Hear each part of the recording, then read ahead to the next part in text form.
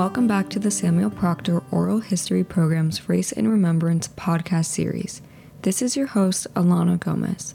In this episode, we will be discussing the history of racial violence and terror in Florida during the 20th century.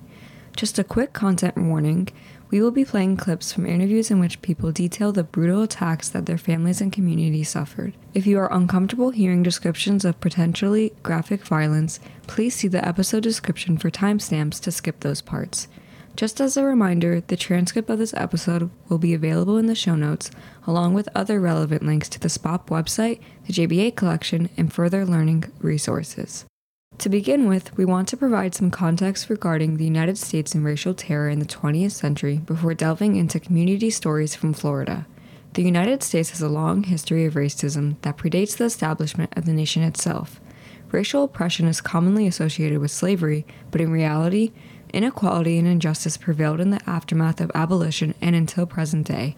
Following the end of the Civil War in 1865, Congress legally abolished slavery and quote-unquote involuntary servitude with the 13th Amendment.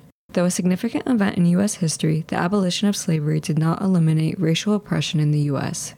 In some ways, racial discrimination and violence increased as a response to this progress.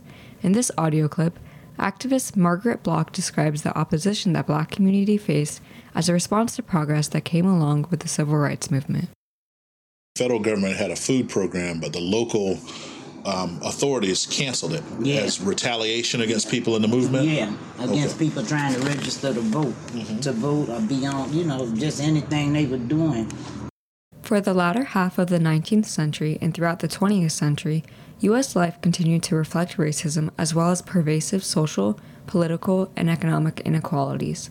Often referred to as the Jim Crow era, this time period witnessed both de facto and de jure segregation as cultural norms and laws alike contributed to the subjugation of Black Americans. Despite the abolition of slavery and the new federal laws protecting the rights of Black Americans after the Civil War, racial oppression remained prominent throughout U.S. society.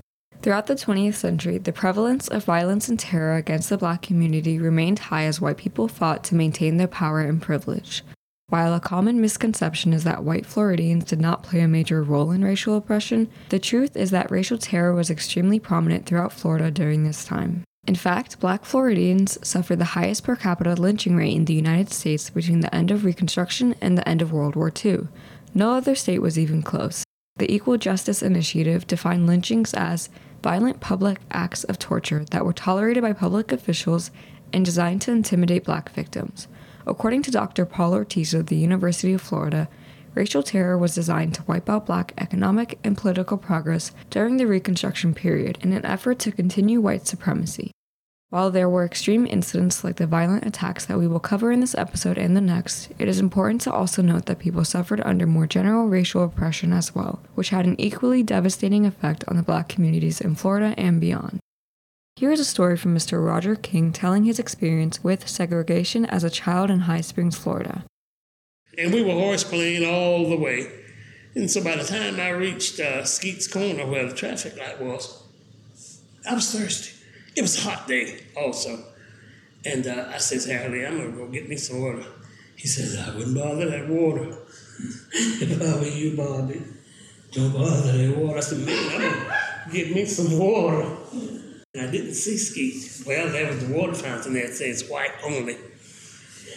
And there was a old soda crate turned up so that no white children that couldn't reach the water fountain could stand up on that and they'd be able to reach. So I tipped up there quietly and was just getting ready to get me some water. And I had my lips all ready too, puffing. And something lifted me up. That was old Skid Easterman. And she had me all up.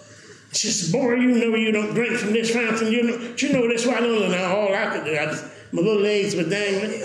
And I was just telling her, I said, you put me down. And Allie and I, we took off running.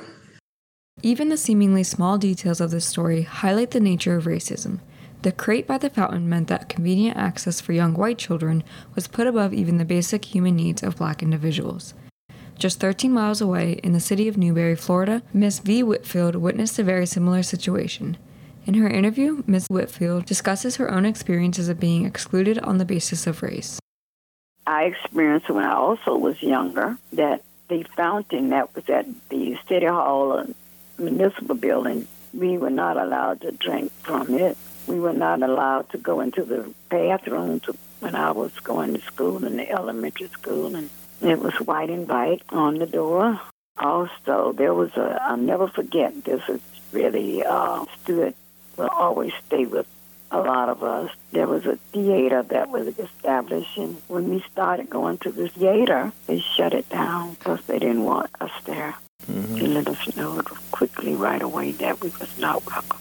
Wow. So what they did, they closed it. Mm.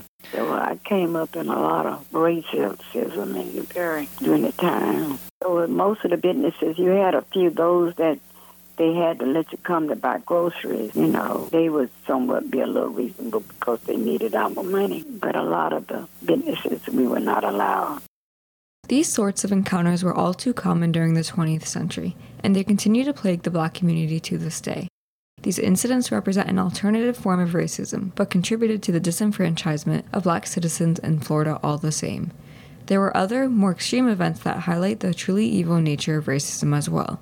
By 1950, there were 311 officially reported lynchings in Florida, with 46 of those people killed in Alachua County alone. Of course, there is always reason to suspect that the actual numbers are higher, as the justice system has historically failed marginalized communities.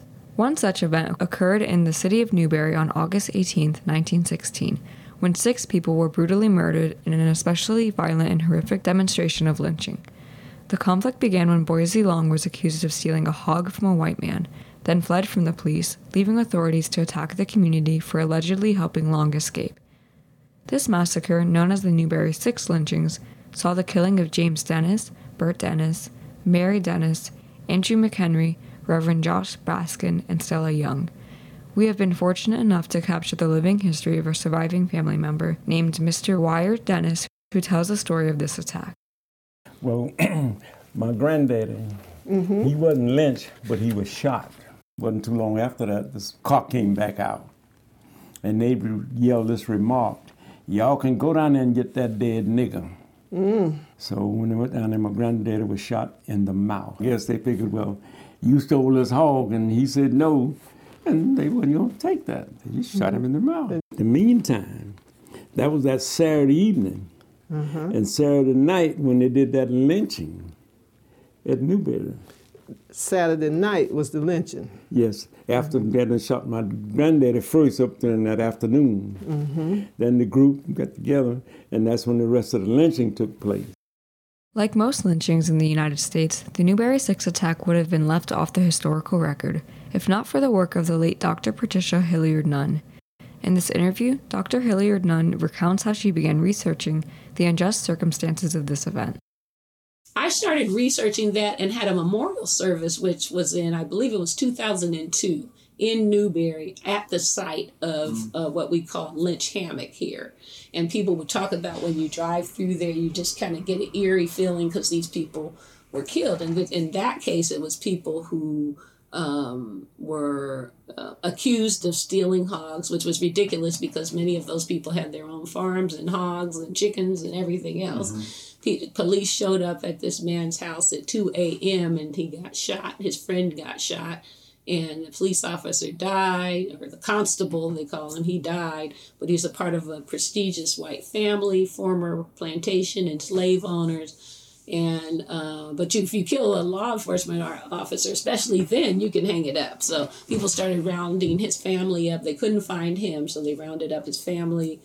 At the end of the day, to make a long, very, very long story short, they killed several members of his extended family, hung them from a tree. 2 of them were women, 1 was a pregnant woman. A horrific injustice, these occurrences were sadly all too common across the nation, with other lynchings also based on fabricated evidence or simple subjectivity. Even among the crowd of whites who gathered to watch these murders, there was no mercy for these victims.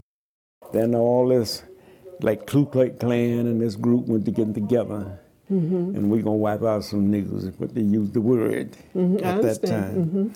And then Reverend Josh, we let them kill my granddaddy that afternoon. Then the other 3 or 4 people. And one of the ladies was related to, I don't know which one of them wife it was, whatever, sister, one of the McHenrys or whatever that was pregnant. They hung her. And the white ladies was asking them, say, don't kill the lady that's pregnant. But that group didn't mean no different.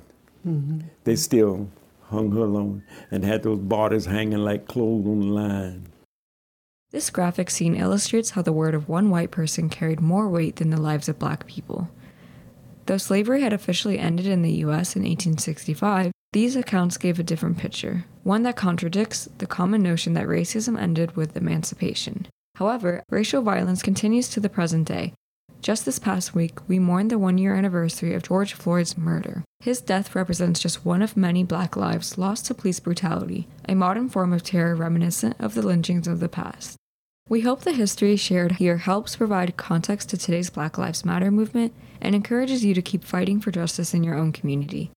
Tune in next week as we continue discussing the history of racial terror in 20th century Florida with a focus on the Rosewood Massacre and voter suppression. Until then, keep listening to the stories around you.